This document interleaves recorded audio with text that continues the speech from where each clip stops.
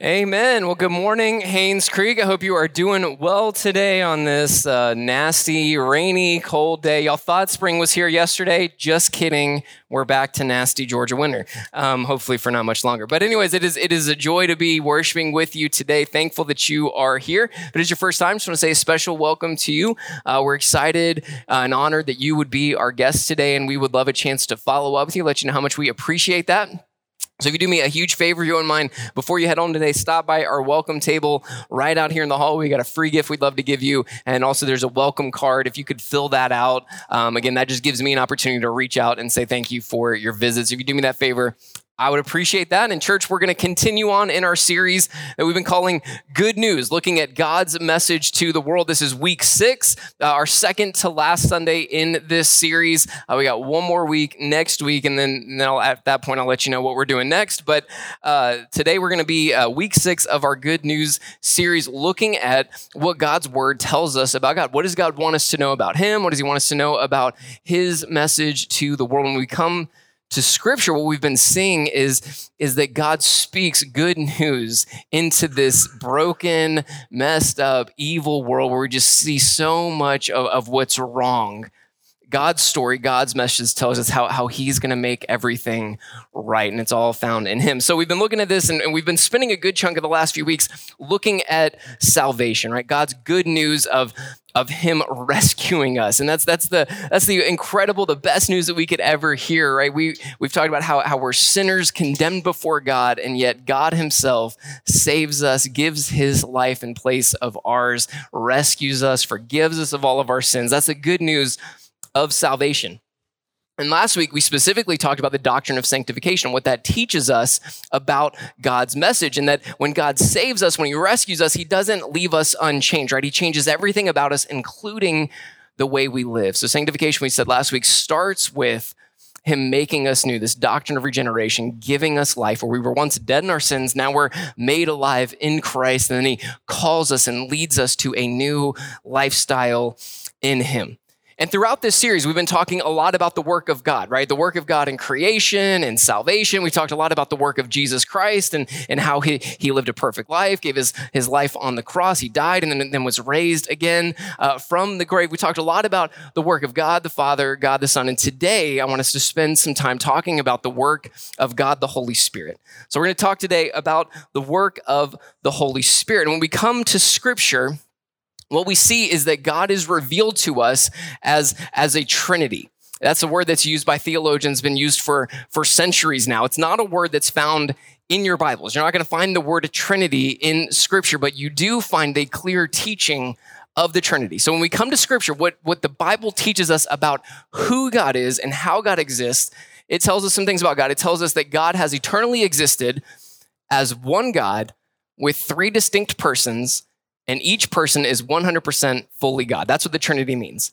Now, how all that makes sense, can't tell you. We're not fully meant to understand that. But what we do know from Scripture is we have one God with 3 distinct persons, God the Father, God the Son, God the Holy Spirit, and each one is 100% fully God, sharing the same exact divine nature. So we don't have one God that kind of manifests itself or exists at certain times as the Father or as the Son or as the Spirit. And we don't have 3 separate gods, God the Father, God the Son, God the Spirit. We have one God, 3 distinct persons, okay? So God the Father, God the Son, and God the Holy Spirit. So I want to spend some time talking about the Holy Spirit today because I think at times, especially in a denomination like ours, Southern Baptist and more conservative churches out there, I think we tend to at times, maybe not intentionally so, but at times can neglect the Holy Spirit. Sometimes we talk about the Trinity as God the Father, God the Son, and God the Holy Scriptures, or God the Holy Gospel, but that's not it. That's not what the Trinity is. It's God the Father, God the Son,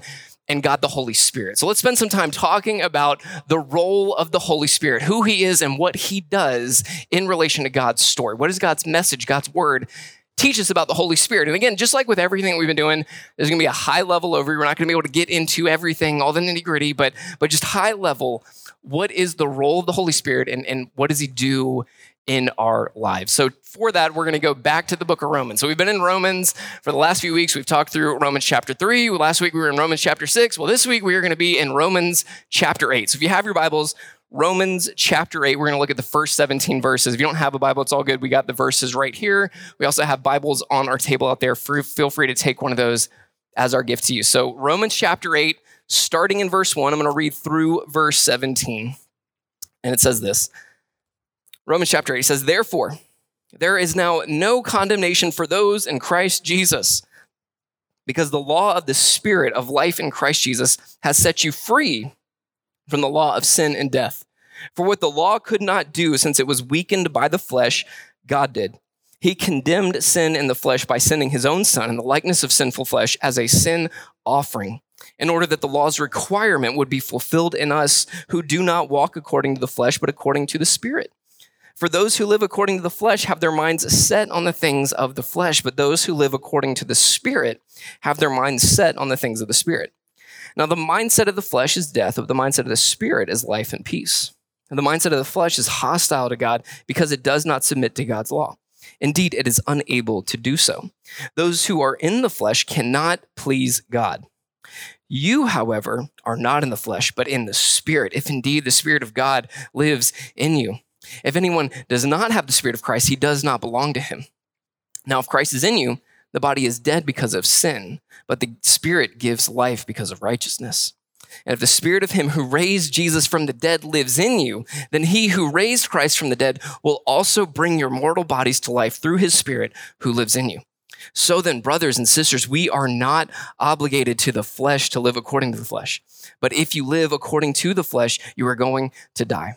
But if by the Spirit you put to death the deeds of the body, you will live. For all those led by God's Spirit are God's sons. For you did not receive a spirit of slavery to fall back into fear. Instead, you received the Spirit of adoption, by whom we cry out, Abba, Father. The Spirit himself testifies together with our spirit that we are God's children. And if children, also heirs, heirs of God and co-heirs with Christ, if indeed we suffer with him, so that we may also be glorified with him. Okay, so there's a lot there, all right? Romans 8 is one of the most theologically rich and deep chapters in all of the Bible. Old Testament, New Testament put together. Romans 8, it has some of the richest theology. So there's a lot here. We're not going to be able to get into everything here, but we're going to talk about specifically the Spirit's work in our lives.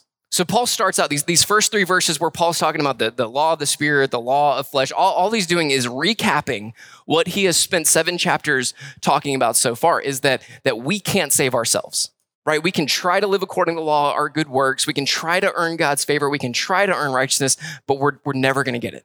We are always going to fall short.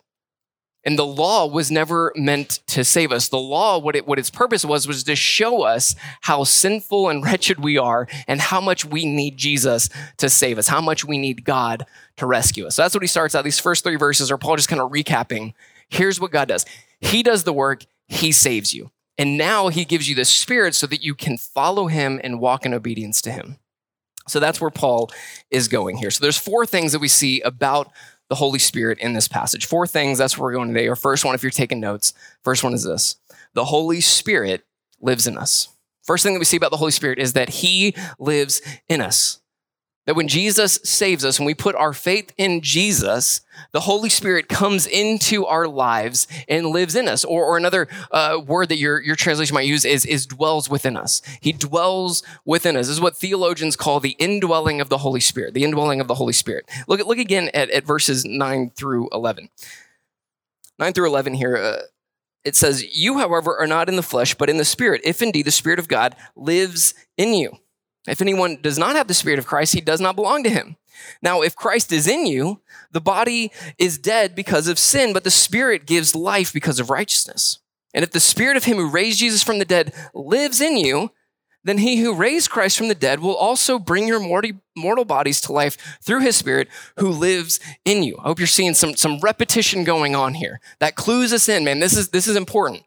Just like all of us, when we repeat ourselves, it draws attention to what we're trying to say, right? So that's what Paul's doing here. 3 times in these 3 verses, Paul says the Spirit does what? Lives in us. Lives in us. That's the indwelling of the Holy Spirit. So definition for that, the indwelling of the Holy Spirit is the constant presence of the Holy Spirit in the heart and life of believers. It's the constant presence of the Holy Spirit in the heart and lives of believers. If you have put your faith in Jesus, you've trusted in him, that's what we've been talking about, right? You trust in Jesus for salvation, you put your faith in him, the Holy Spirit comes in and lives within us. He indwells us. And this happens the moment that we put our faith in Jesus. This is what Acts 2:38 says. Acts 2:38, Peter replied, repent and be baptized, each of you, in the name of Jesus Christ for the forgiveness of your sins. That's salvation. We put our faith in Jesus. We repent of our sins. We trust in him. We go to him for salvation. We are saved. Our sins are forgiven. And what happens next after that? You will receive the gift of the Holy Spirit.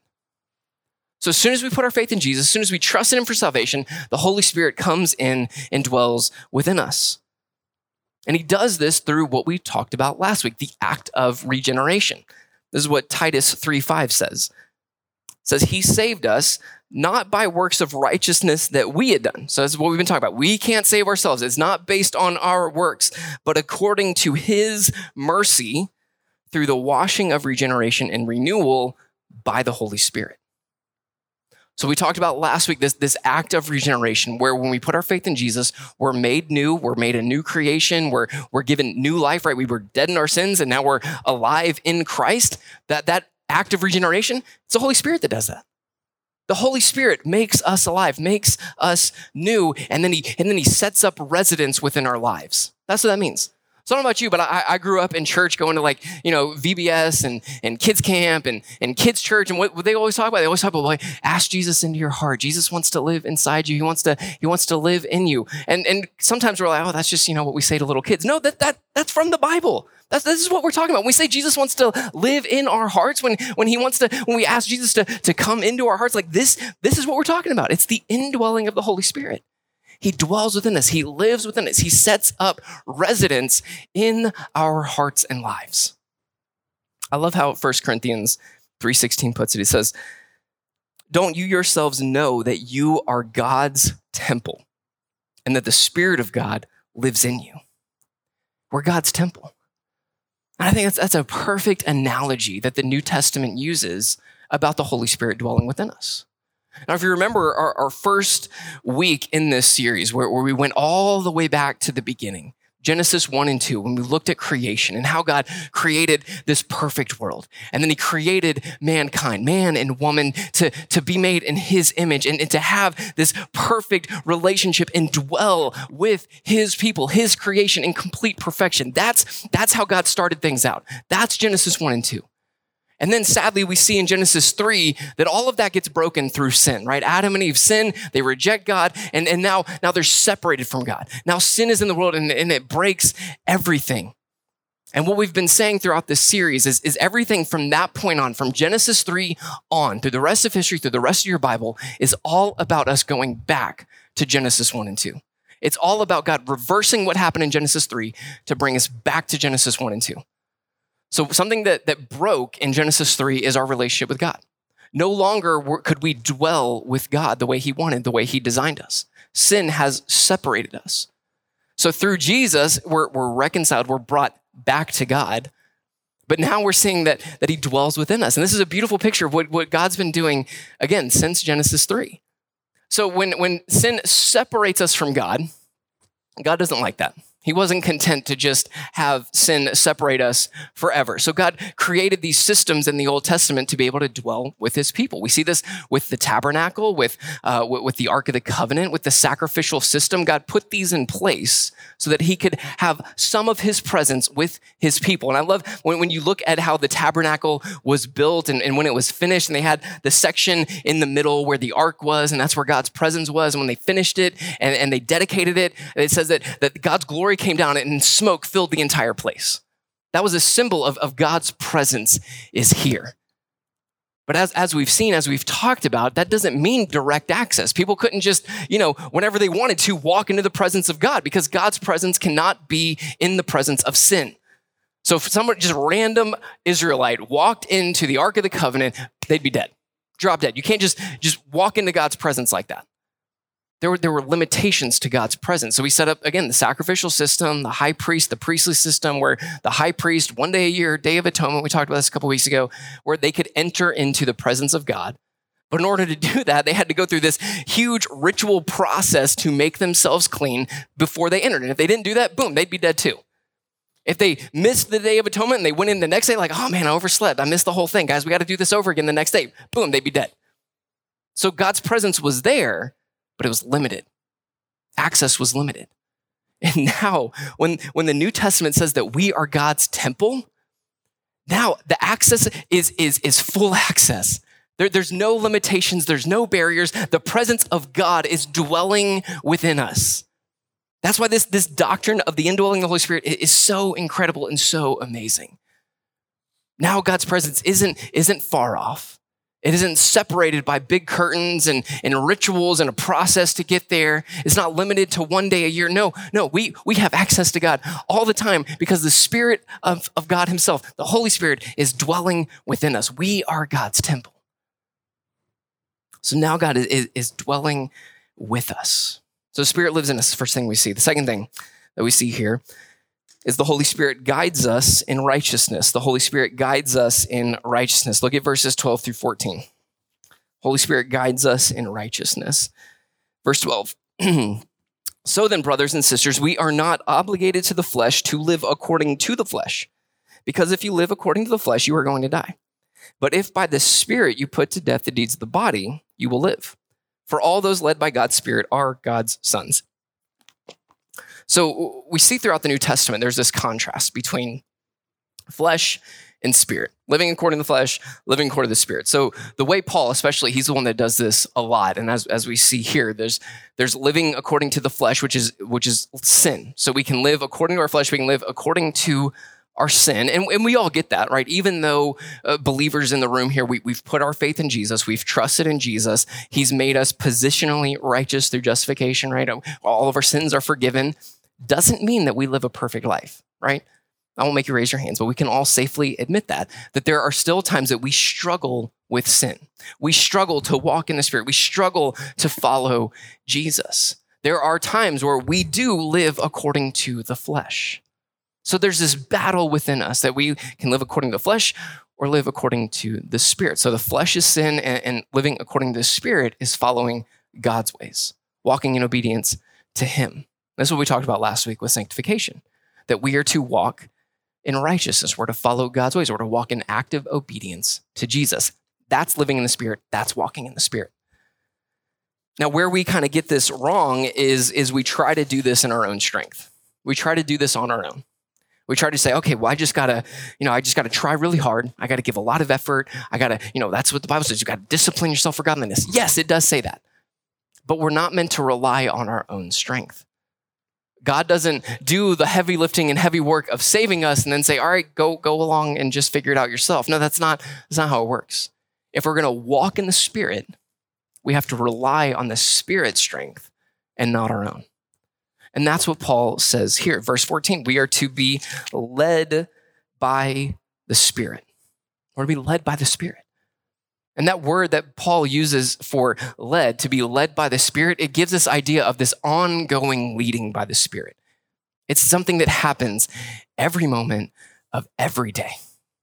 Every moment, every minute of every day, we have to say, you know what, not by my strength, not by my own effort. I'm going to rely on the Spirit. I'm going to look to the Spirit. I'm going to follow the Spirit. That's what it means to be led by the Spirit. It's trusting the Spirit to lead us and guide us to live the life that God wants us to. So to be led by the Spirit. And three ways here that I want to point out real quick. Three ways that the Spirit leads us in righteousness. Three ways the Spirit leads us in righteousness. One, he convicts us of sin. He convicts us of sin. Now, typically, when we do something wrong, when we do something we're not supposed to, we should feel bad about it. We should have some level of remorse about the decision that we made. We should feel bad. Now we don't always feel bad, or maybe we don't always feel bad right away, but we should feel some sort of remorse when we mess up, when we do something we know we're not supposed to do, when we sin against God or we sin against each other. And we see this clearly with kids. So I've got three kids, a 7-year-old, a 6-year-old, and now a 2-year-old. And I can pretty much tell at this point when they're actually sorry for what they've done, right? So you can kind of tell, especially like if you have kids, like, or you've been a parent for a number of years, you can tell like when it's, hey, you did something wrong, I caught you, you need to say sorry, or you did something to your brother or sister, you need to say sorry, and it's the sorry. I said it. What? Well, you want more than that? I said it. All right. So you can kind of tell with the attitude of whether or not there's actual remorse there. Are you actually sorry, or are you sorry you just got caught? Are you sorry for the consequences? Even when there's tears now, even when they're crying because they got in trouble, like I can tell, are these tears of genuine remorse? Like, do you actually feel bad, or are you crying because you got a consequence, because you got in trouble, because you got caught, right? So sometimes we feel bad, and sometimes we like really feel bad. So Mila, our 2-year-old, she doesn't hide it at all. Like there's no guessing with her. If she's actually remorseful, she'll let you know. If she's not, she'll let you know. So the other day, we have this gas log fireplace in our living room, and it's got these little like black pebbles kind of at the bottom of it, and she likes to pick those up and throw them around the house. So when we're working on it, no, we don't do that. And I was sitting right next to her the other day, right next to the fireplace. She's starting to reach her hand in there and go, Mila, we don't do that. No, we don't do that. Don't do that. And she gave me a little smirk and grabbed some and then threw them. She's like, girl, what is wrong with you? I just told you no. I just told you no. And she's like laughing at me. And Kendra was in the room, and she's like, Milo, we don't do that. You need to tell Daddy sorry. Sorry for doing that. Daddy's cleaning up your mess. You don't do that. Tell Daddy sorry. She goes, no, sorry, Daddy. No, sorry, Daddy.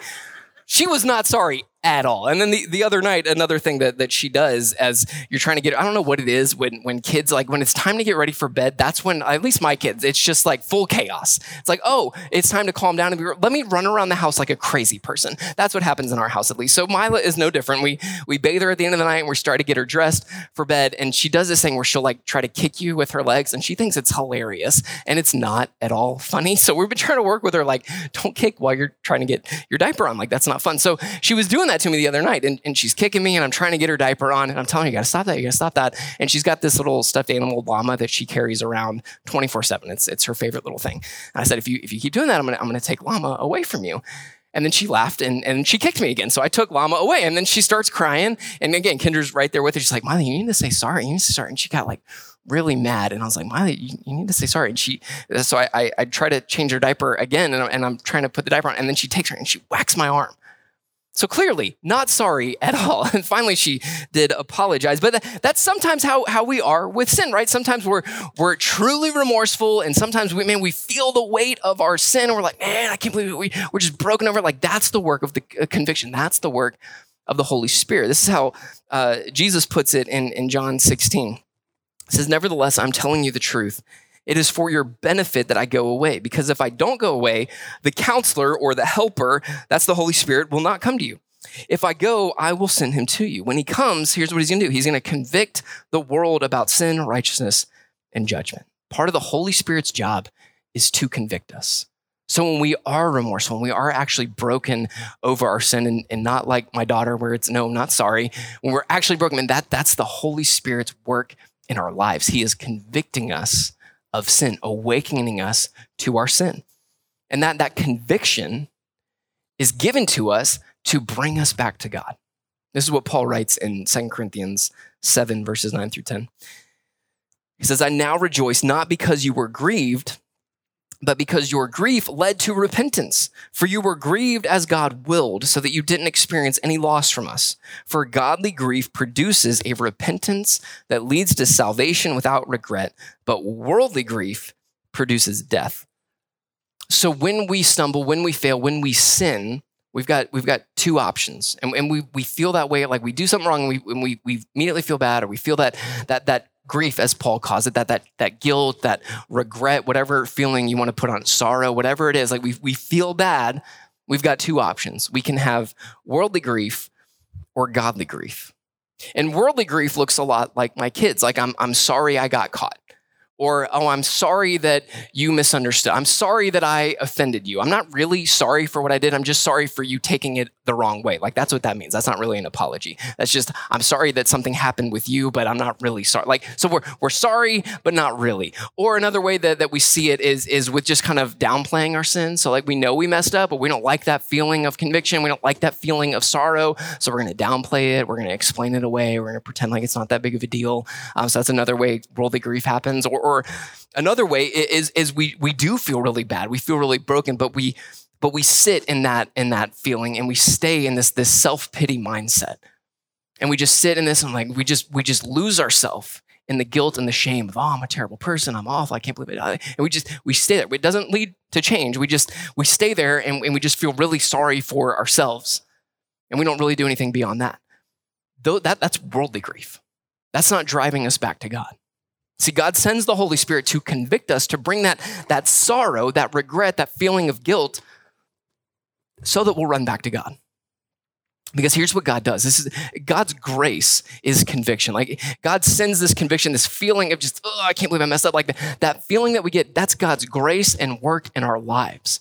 Because here's what he's doing. He knows that sin is the worst possible path we can be on, that it only leads to death and destruction and despair and brokenness and just on and on. He knows that.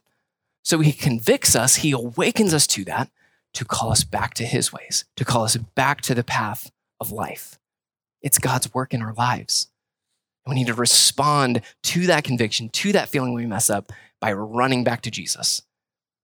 By showing true change, right? Not just sorry that I got caught, but I'm truly remorseful, and it leads me to repentance. It leads me to change.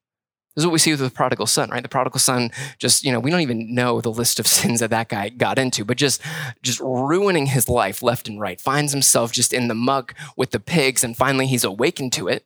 And he could have stayed in that. He could have, just whatever, I'll get past this, no big deal. He could have just stayed in self-pity, whatever it is. No, but he said, you know what? I'm going back home. I'm going back home. That's sorrow that leads to repentance. And that's exactly the picture that Jesus wants us to have in our minds. When we feel that weight of our sin, it's not meant to bring us back to condemnation. As Romans 8 says, there is no one to condemn us. There's no condemnation in Christ Jesus. He doesn't do this to condemn us and to heap a bunch of guilt and shame on us. No, he does it to call us back to him. That's the point of conviction. All right, so the Holy Spirit convicts us of sin. Second thing the Holy Spirit does to lead us in righteousness is the Holy Spirit teaches us God's truth. Teaches us God's truth. This is what John 16 says. As again, Jesus talking about the Holy Spirit, he says, I still have many things to tell you, but you can't bear them now. When the Spirit of truth comes, he will guide you into all the truth. For he will not speak on his own. He will speak whatever he hears. He will also declare to you what is to come. He will glorify me because he will take from what is mine and declare it to you. Again, before that in John 14, Jesus says this, I have spoken these things to you while I remain with you. But the Counselor, the Holy Spirit, whom the Father will send in my name, will teach you all things and remind you of everything I have told you. Part of the Holy Spirit's job is to teach us God's truth. And the primary way God wants us to learn his truth is through his word. Is through his word. This is why studying scripture is so important. And we've been talking about this Bible study that we're going to do hopefully soon, as soon as I find a place for us to meet. We're going to do this Bible study that teaches us how to understand, rightly interpret, and rightly apply God's word to us. This is vital for our growth. This is so important for us. And look, I get it. Some places are confusing and you're like, man, I don't know what this is saying. Not much. Not only do I know what it's saying, I certainly don't know how to actually walk in obedience to it or what it's trying to teach me about how to live for Jesus right here and right now. Like, this is so important. I get it. Sometimes it's hard to understand. It's hard to comprehend. That's why we have the Holy Spirit. The Holy Spirit has been given to us to teach us God's word, to help us rightly understand God's word. Rely on the Spirit. When you open up the scriptures, we should come, Holy Spirit, teach us, enlighten us, illuminate God's word for us. And he does. He delights in doing that. That's why this is so important. The Holy Spirit helps us understand God and his truth. Another way the Holy Spirit guides us in righteousness is the Holy Spirit bears fruit in our lives. The Holy Spirit bears fruit in our lives. So another way the Bible talks about following Jesus is with this analogy of fruit. If we follow Jesus, then we're going to bear good fruit, right? That's what the Bible talks about. If we follow Jesus, we're going to be like a tree that bears good fruit. When we don't follow Jesus, when we follow sin instead, we'll be like a tree that either doesn't bear fruit at all or bears bad fruit, right? Like the point of an apple tree is to bear apples. If an apple tree is not bearing apples, it's not doing its job. It's not doing what it was supposed to do. Or if an apple tree bears bananas, you're like, no, that's not an apple tree. That's not what you're supposed to do. You're not supposed to make bananas. You're supposed to make apples. So when we follow Jesus, we are supposed to bear fruit that looks like Jesus. And the Holy Spirit helps us do that. This is what Galatians 5 says. Galatians 5:22-25 says, but the fruit of the Spirit is love, joy, peace, patience, kindness, goodness, faithfulness, gentleness, and self-control. The law is not against such things. Now those who belong to Christ Jesus have crucified the flesh with its passions and desires. If we live by the Spirit, let us also keep in step with the Spirit. So the fruit of the Spirit, this idea of bearing fruit, and that's what the Spirit does in our lives. The Spirit bears fruit of righteousness. And the more we follow the Spirit, the more we walk in line with the Spirit, the more we'll be like Jesus, the more we'll bear fruit to look like Jesus. And same is true, the less we do that, the less we'll look like Jesus. So we talked about last week, we don't just drift into holiness. It's not like we just don't do anything in our relationship with Jesus, and then one day we wake up and we're like, "Oh, I'm living in righteousness. I'm more like Jesus." No, it doesn't work like that. We don't drift towards holiness. We drift away from holiness. So we need to walk with the Spirit. The more we follow the Spirit, the more we trust in the Spirit, the more we rely on the Spirit, the more fruit we're going to bear. The more we'll look like Jesus. The more we'll be able to walk in the life that He has for us. This is what Paul says in verse 5. Go back to Romans 8, verse 5. Paul says, for those who live according to the flesh have their minds set on the things of the flesh, but those who live according to the Spirit have their minds set on the things of the Spirit. So if we're going to live according to the Spirit, if we're going to bear fruit according to the Spirit, we have to set our minds on the Spirit. Like that's how this works, right? When whatever we act out, whatever we do in life comes from what we believe and what we know. It starts in our mind, it starts in our hearts, and then it filters out to our actions. Everything I do can be traced back to what I believe or don't believe about something. So it's the same with following Jesus. If I'm going to follow Jesus, if I'm going to walk in the Spirit, it starts in my mind. It starts with setting my mind on the things of God, setting my mind on the things of the Spirit, centering my thoughts in my heart and my desires on Jesus and His Word and His Spirit. It starts there. And then it'll filter down into our actions. So that's what the Holy Spirit does. The Holy Spirit leads us in this process. So the Holy Spirit leads us in righteousness. And then number three, the Holy Spirit reminds us of who we are. The Holy Spirit reminds us of who we are. Look again at verses 15 through 17 of Romans 8 here. Verse 15, for you did not receive a spirit of slavery to fall back into fear. Instead, you received the Spirit of adoption by whom we cry out, Abba, Father. The Spirit Himself testifies together with our spirit that we are God's children. And if children, also heirs, heirs of God and co-heirs with Christ, if indeed we suffer with Him, so that we may also be glorified with Him. So it says here that the Spirit testifies to our spirit that we are God's children. When God saves us, there's this beautiful thing that happens, and that He adopts us into His family. He brings us into His family. When we put our faith in Jesus, part of that salvation includes being brought into God's family as His child. So as it says here, we are now children with God, and we are co-heirs with Christ. Now, this tells us two things. One, it tells us who God is. And that is, He's my Father. God is my Father. And look, I get it when I say that. Sadly, some of you might think of your earthly father who was not a good person, who did not treat you well, who did not care for you the way a father should. And so maybe you have these ideas of a father, and it's somebody who is abusive, somebody who neglects, somebody who doesn't care about you, doesn't care for you, doesn't provide, abandons you, doesn't want to have anything to do with you, disinterested. Maybe we have some of those ideas. And I get it. That can be painful. Our parents, that's one of the things I've learned as a parent quickly early on, is you can do real damage to your children. We can. That's a weight that we have to carry. So it might bring up some bad thoughts, but we need to remind ourselves, man, God is nothing like our sinful and broken earthly fathers. He's nothing like that. He's a perfect father, a good father, an always good father who always loves his kids, who's always there for his kids, who never turns his back, who always wants to bless and provide and give a bunch of good things to his kids, which is us. That's God. He is a good Father, always good, always loving, always there for us. That's who God is. He's our Father. Number two, this also tells me who I am. So it tells me who God is, and it also tells me who I am, that I am God's child. I'm God's child. And it's more than that, right? Like Paul doesn't just say you're God's child. What else does he say? He says that you're a co-heir with Christ. That is an incredible truth, y'all. We are not just some, cast off that's brought into God's family and treated as a second or third class member of the family. That's not what happens. When God brings us into his family, he makes us co-heirs with Christ, which means that everything that Jesus claims as his belongs to us as well. And that's everything. That's everything. That's what the Bible tells us, that Jesus right now is over everything. Everything belongs to him. He has full authority over everything. And as a co-heir, that means I do too. I am a full member of God's family, co-heirs with Christ, fully God's child.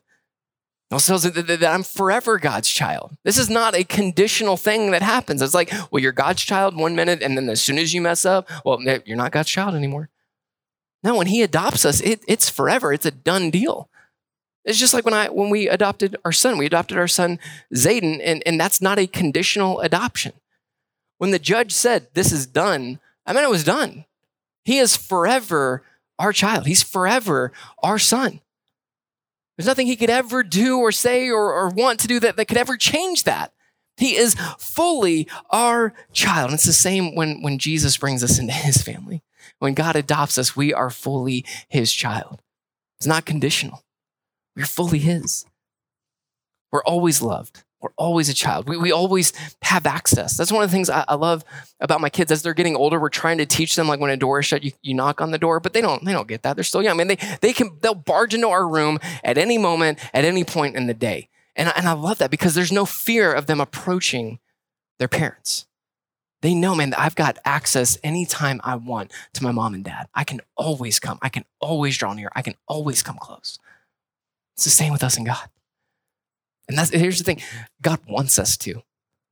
Like, we're not the annoying child that's like, oh, God, here, I'm coming with more prayer requests. Like, no, God doesn't see it like that. He's like, no, please come to me, draw close, draw near. It's commands that are given throughout the Bible of draw near to God. Bring your stuff to God. Bring your troubles, your burdens, your requests. Bring it all to God. He wants that.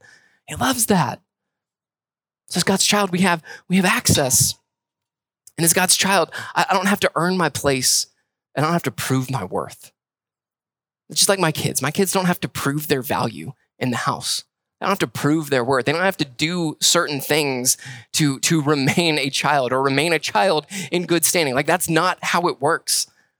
They don't have to earn their place in the family. They don't have to earn their keep. They don't have to earn my love. It's the same with God.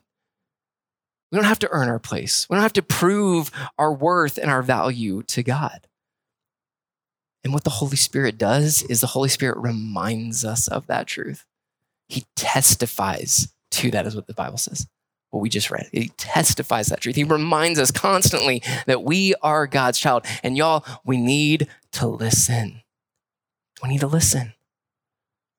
Because too often, I think we treat ourselves and we act as if we're just some unwanted guest in God's family. That God doesn't truly care about us. He didn't truly love us. He didn't truly want us here. Or we act as if, we're always on thin ice, right? That it's that, as my mom used to say, like, when your dad gets home, you're going to really be in trouble. Like, that's kind of how we view God, right? Like, well, man, once he finds out what I did, I'm going to be in real trouble. Well, here's the thing. God already knows. He already knows. He's God. He already knows what you did or didn't do. He already knows that. And guess what? He still says, I love you. I've forgiven you. I want you to draw close. I want you to be here with me. We're not some unwanted guest. We're not somebody who's just at the last minute always going to just be in trouble, right? Like, that's not how God sees us. And the Holy Spirit testifies to this truth. We need to pay attention. So the Holy Spirit reminds us of who we are. And number 4, and we'll end here. The Holy Spirit brings us to glorification. The Holy Spirit brings us to glorification. Let's look at how this ends. Verse 17 again, and if children, also heirs, heirs of God and co-heirs with Christ, if indeed we suffer with him so that we may also be glorified with him. This idea of glorification, that is our promised end. That's where we're headed. That's where we're going. We will end with glorification. And that idea of glorification, we see this also in verse 30. I don't have it for the screens, but if you just skim down in chapter 8, verse 30, and those he predestined, he also called, and those who he called, he also justified, and those who he justified, he also glorified. So that idea of glorification points to our ultimate end, that one day we will spend eternity with Jesus in complete perfection, in the new heavens, new earth, with perfectly glorified bodies. That's our promised end. And that's how we're going to end next week. That's how we're going to end this sermon, is talking about that wonderful truth. So make sure you're here next week for that. But for this time, what we see from the Holy Spirit is he's the one that brings us to that point. He's the one that brings us to glorification. This is how Ephesians 1:13-14 puts it. It's one of my favorite two verses. It says, in him you were also sealed with the promised Holy Spirit when you heard the word of truth, the gospel of your salvation, when you believed. The Holy Spirit is the down payment of our inheritance until the redemption of the possession to the praise of his glory. So there's two things that we're told here about the Holy Spirit. One, he seals us.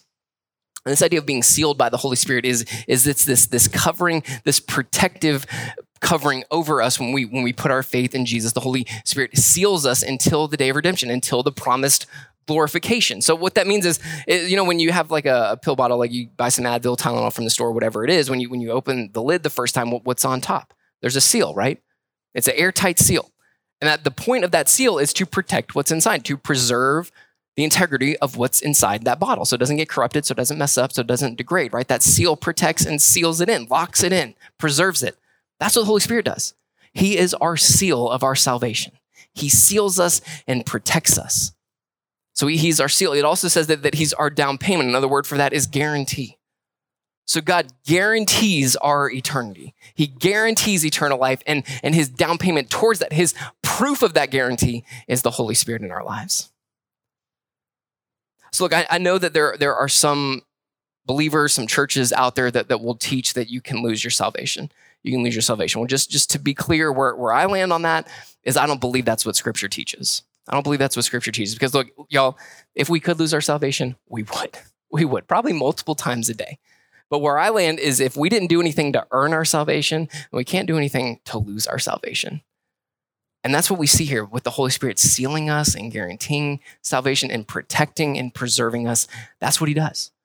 He ensures the promise that's coming to us. God says, when you put your faith in me, you have eternal life. And the Holy Spirit is like, yep, and I'm going to make sure you get there. I will bring you to that point. So we say the Holy Spirit seals us and protects us. And look, here's why he does that. It is God wants us to have assurance. I don't think the point of the New Testament, the point of Scripture, is that we should, have this fear of all the time of, man, what am I going to do to make God mad at me today? Like, we don't need to live in fear. In fact, that's what Paul says. He didn't give us a spirit of slavery to fall back into fear.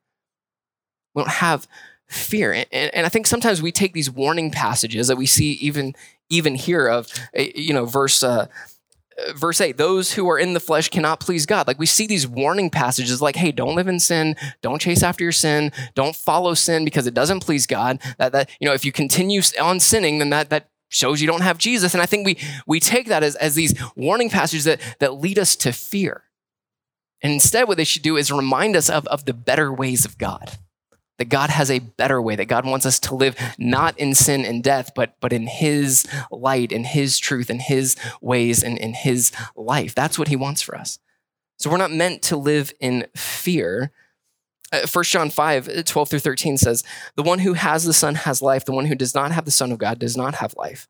I've written these things to you who believe in the name of the Son of God so that you may know that you have eternal life. Not that so you may guess, not so that you may wonder, not so that you may be unsure. No, he says, so that you may know. God wants us to have assurance. That's what the Holy Spirit does in our lives. He provides that assurance. So when Jesus promises that when we put our faith in him that we have eternal life, the Holy Spirit is the one that makes sure we get there. And he does. He seals us, he guarantees us, he protects us, and he gives us assurance. So the Holy Spirit is active and present all throughout God's word. Like, we're just scratching the surface of all that the Bible says about the Holy Spirit. Like, I've just given you a high level overview of some things. There's so much more here. He is active. He's active and present in everything. He's active in God's creation. He's active in God's redemption. He's active in our salvation. He's active in our sanctification. He's active in our glorification. He's active in every moment, every minute of every day. The Holy Spirit is active in our lives, calling us to this life in the Spirit, calling us to the ways of Jesus. As believers in the room, let's look to him. Let's rely on him. In a minute, we're going to transition into worship and communion like we do every single Sunday here. So I'm going to spend some time in prayer.